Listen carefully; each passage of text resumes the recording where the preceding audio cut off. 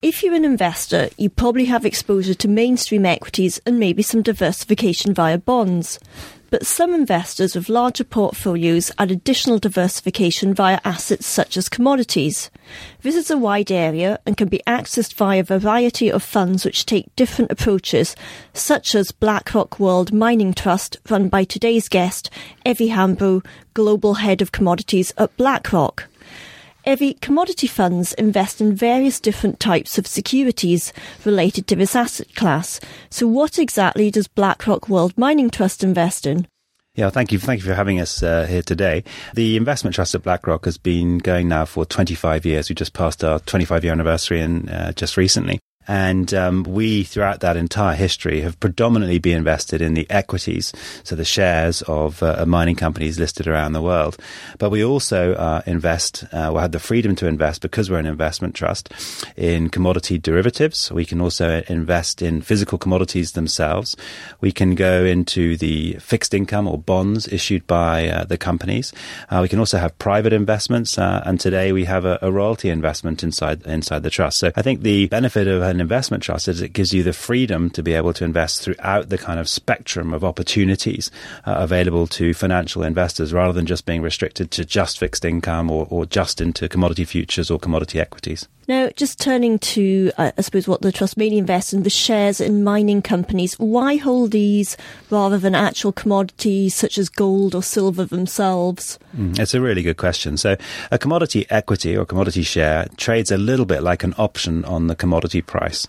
So the company will produce the commodities and you'll be exposed to the profit margin that they make from mining those commodities and then selling them to their customers.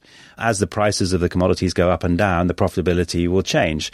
Also, as the production goes up and down and the costs change. So effectively, you're exposed to that margin and there are a variety of different inputs that cause that margin to change. What we hope we can do inside the trust is to manage exposure to those profit margins through time and through cycles, which is probably one of the most important things for investors to think about, because this area is very cyclical in nature. And so you get these huge swings of fortune as demand and supply of commodities change and the macro environment changes as well. So why should they own the equities? Well, the equities have the ability to be able to grow. You have the ability for that profitability to change. Whereas if you're just exposed to the physical commodity, you'll only get the change in the price of that commodity through time. Okay. So how do you go about selecting investments such as these for the trust? Yeah, so we have an investment process that is kind of two-legged in a way. First of all, we have a top-down approach where we're trying to think about the bigger picture in the world, the macro environment, what's happening to demand globally, and what's happening to supply. And we kind of bring in a commodity analysis into that area of our portfolio construction and investment process. On the other side of the equation is we look at the company specifically. So we spend a lot of time analyzing the companies, trying to get a real grip on the prospects for a business. Are they likely to be able to grow production? Is production shrinking? What's the exploration potential where they might be able to extend the life of existing operations? What's the cost profile? What are all of the ESG risks attached to that? Are they likely to lose their license to operate in a country? We have to model also country risk, because these assets are static. You can't pick the mine up and move it into different countries around the world. So we've got to know what the fiscal environment's going to be like for the company operating in that particular country. And we bring those two things together. We formulate a view of where we'd like to be exposed, and then we populate the portfolio with the stocks that we've chosen from the company analysis. So what types of commodity companies have the best prospects in the coming years? Yeah, so it's a question that we're always asked that. And what we try to do is to not forecast the price of a commodity in a specific time period. And the reason for that is that it's an incredibly difficult thing to do. Hardly anybody ever gets it right. And so if you said, what's the price going to be on the 31st of December in a year's time? I would have a view, but I'm unlikely to be right. What we try to do, therefore, is look at the medium to long-term trends. If demand for that commodity is rising or falling, that will play out through time.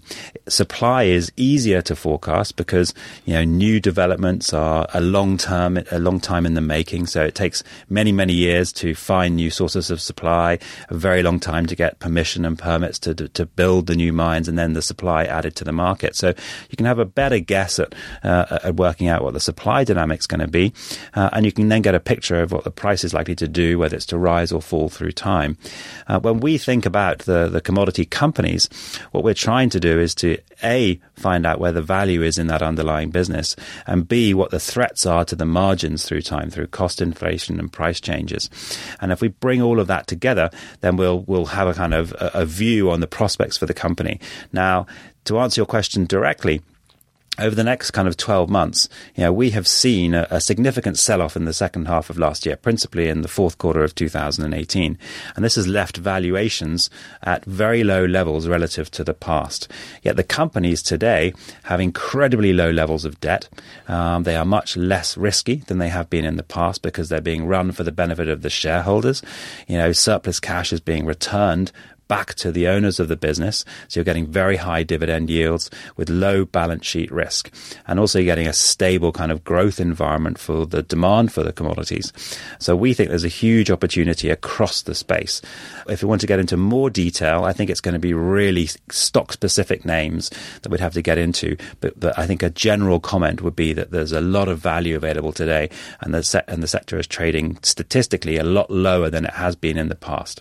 Okay, and are companies involved in any particular type of metals looking good, or is it just a case, like you said, like sort of good companies across the various types of metals? So we tend to think about, rather than necessarily the commodity price, the profitability and the return on capital that the businesses are enjoying. So if you were to look at a commodity like iron ore, we're in a very good, healthy price environment, even though the price today is nothing like as high as it was in the peak of the market a few years ago. Prices of $65 to $75 a ton for iron ore allow the big, established, diversified mining companies to be incredibly profitable, very high EBITDA margins. And so that margin is incredibly attractive to us. Is the price of iron ore likely to rise much faster than another commodity? I don't know, but the return that we're going to get from those companies should be excellent through time. Other commodities that have much more volatile price environments, you've seen the falls in the price of lithium last year, the falls in the price of nickel and copper and others, those could easily rebound in 2019. But the risk attached to the margins there is much higher than it would be, say, in the diversified mining companies. So we don't really think about one particular area by commodity as the kind of big opportunity set. It's more about trying to work out whether we're going to get the best return on our capital in a particular period of time. Now, you recently said we could be at peak pessimism around trade wars, so are looking to add risk. Have you gone ahead and done this? And if you have, what kind of risk have you added? Yes, so that comment is very specific in relation to the kind of the I guess investor sentiment and media coverage around some of the big macro events of the last 12 months. And so when you think about all of the volatility attached to the trade discussions that have been going on, some of those ones appear to have been resolved. So the breakup of NAFTA and the deals that the US has done with Canada and with Mexico, the deals that they've done with Japan, and also some of the preliminary work in Europe as well, it really kind of leads the stage focused on China and trying to get a transaction done with regards to the trade talks in China. All of the momentum recently with regards to that, starting with the G20 meeting in the fourth quarter of last year, it appears that there's a more positive tone to those trade discussions today. I'm sure it's going to be a volatile journey, but it's definitely a more positive tone than the kind of peaks of negativity. So my comment in relation to that was really around what is being priced into the market.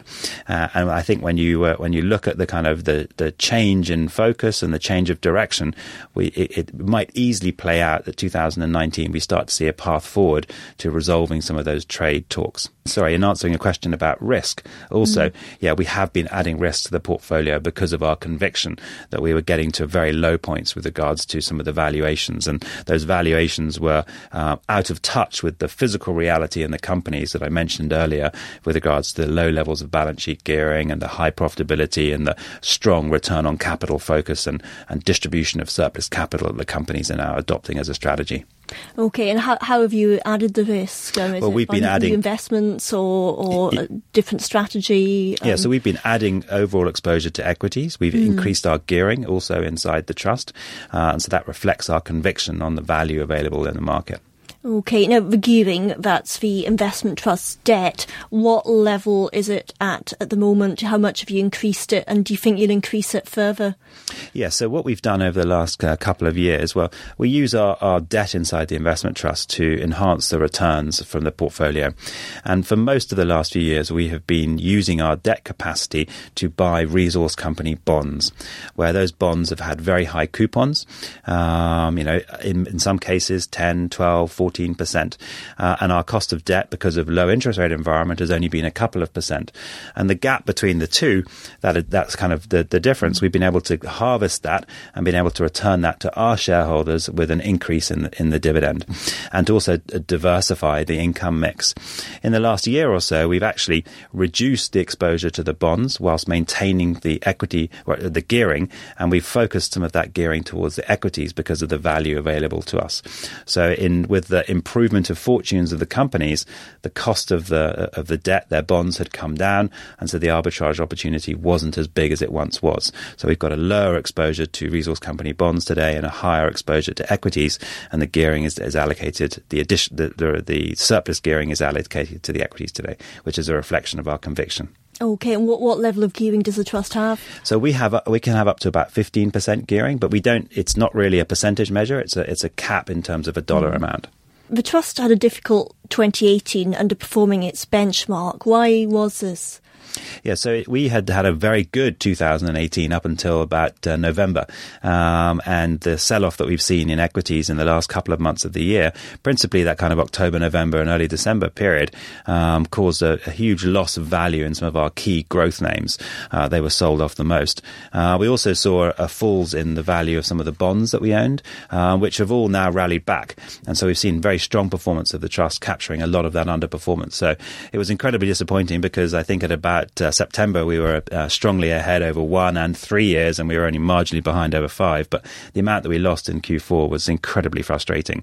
And again, there's been no deterioration in the company fundamentals, which is why our conviction on the equities is so high. You mentioned the bonds. I think bonds bounced back. What percentage of the trust assets roughly are in bonds? About 10%. Okay. Turning to your cumulative numbers, the trust's also underperformed its benchmark EMIX Global Mining Index over 1 and 5 years, particularly over the latter time period. What contributed to this? Yeah, so we don't have an official benchmark. We have a reference index. So what we try and do is to look at the performance of the portfolio versus that. But obviously you're fully aware that our portfolio isn't an equity-only portfolio. We have lots of other things that we invest in, whereas that index is just 100% equities. So there are periods of time which we strongly outperform and also are behind relative to the mix of the portfolio. And our goal is to deliver a superior total return through time with a combination of income and capital. And so if you look at that long-term history of the trust, that's exactly what we've managed to do. With regards to the shorter term numbers, obviously that we have volatility in the equity market, as I just mentioned, where we saw a significant sell-off in the final few months of 2018, which lost several hundred basis points of relative return compared to that reference index. As you mentioned, the area you invest in is volatile, and the investment trust is too. And both the index and both the trust have made negative returns in a number of recent calendar years. Will this improve, and why should investors consider allocating to, an area such as this, and I suppose funds such as BlackRock World Mining Trust? Yeah, so we had an incredibly strong 2016. We were up over 100% in 16. We had a very strong 2017, and 2018 was looking fantastic through until September of last year, and we've given quite a bit of that back.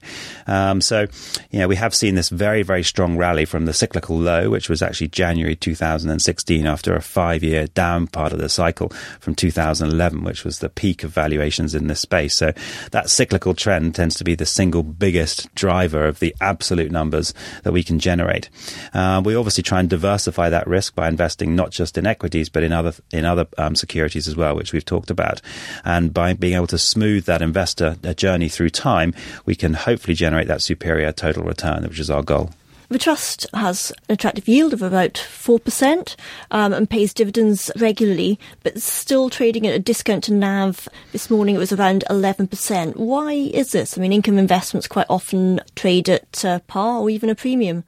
Yeah, it's a good question. So I've been involved with the trust since its inception. It's been going 25 years now, and there are only 2 times in that 25-year history where we've traded at a premium. Once was on day one at the IPO, where we traded at almost a 40% premium to cash, and then the other one was a few years ago, I think it was 2014 kind of time frame. 2012, 14, somewhere around there. So we have consistently traded at a discount. Our discount through time has averaged around 15, 16%. So today's discount is actually less or a lower level than we have had historically. Why does this trust trade at a discount? I think it's because of the volatility of the underlying asset class. We are not an income trust. We try and deliver a superior total return through time. Income is a significant component of that. If you look at the long-term history of the trust, you'll see that about 35 to 40% of the total return has been generated from income and the balance from capital.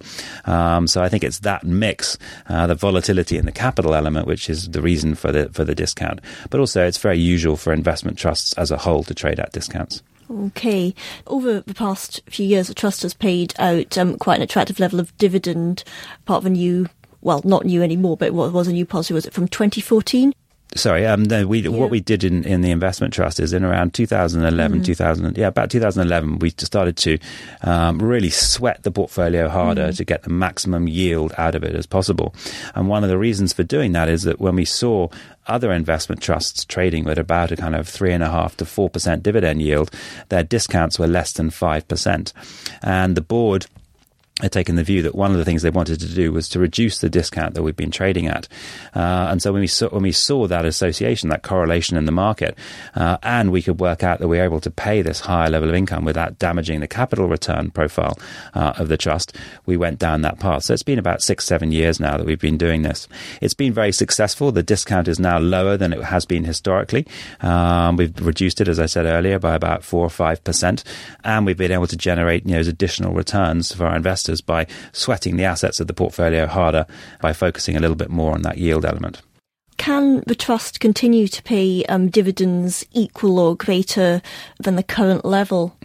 I'm not really allowed to give a forecast about dividends for the future, but obviously our goal is to try and continue to deliver that superior total return, and income is a hugely important part of that.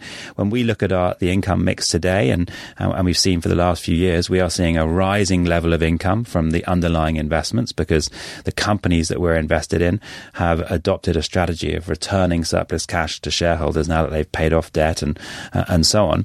And so we're seeing that rising level of ordinary dividends. The arbitrage opportunity that we have within the fixed income market by buying resource company bonds and using our balance sheet to do so is likely to persist. And we also do a small amount of selling volatility to the market by monetizing that volatility in the options area. And that should also be consistent because, as you mentioned, this sector is very volatile through time. So there should also be decent levels of volatility to be able to monetize. The last component is our exposure to royalties, where we have had growing income from royalties, and we would hope to be able to add to that through time. Turning to the risks ahead, there are concerns about a slowdown in China. How likely is this, and how detrimental will it be to the trust's holdings? Yeah, so the investment trust, as we've talked about, is invested in the securities of mining companies, and obviously China's the largest component of commodities demand around the world, depending upon which commodity you look at, consuming anywhere between kind of 30 to in excess of 50% of global production. And so obviously a slowdown in China would be negative for commodities demand, and therefore negative for commodity prices, and then in return the profitability of the mining companies. What we have seen, though, over many years is that China has consistently been able to grow demand for commodities. And even though that we've got this kind of speculation around a slowdown in China, what we're also seeing inside of China is a reform agenda. And China is reducing domestic production capacity of many raw materials. They are closing down inefficient, highly polluting production facilities and increasing their reliance on global suppliers and imports of these raw materials. So actually the recent policy agenda inside of China, despite the slower level of economic growth, has been fantastic for commodity prices because the demand for seaborne traded commodities has actually risen significantly, and that has allowed producers of iron ore, coke and coal and other commodities to enjoy these high levels of profitability. Companies exposed to steel and iron ore, such as BHP Billiton and Rio Tinto, were a drag on your relative performance in the latter part of last year.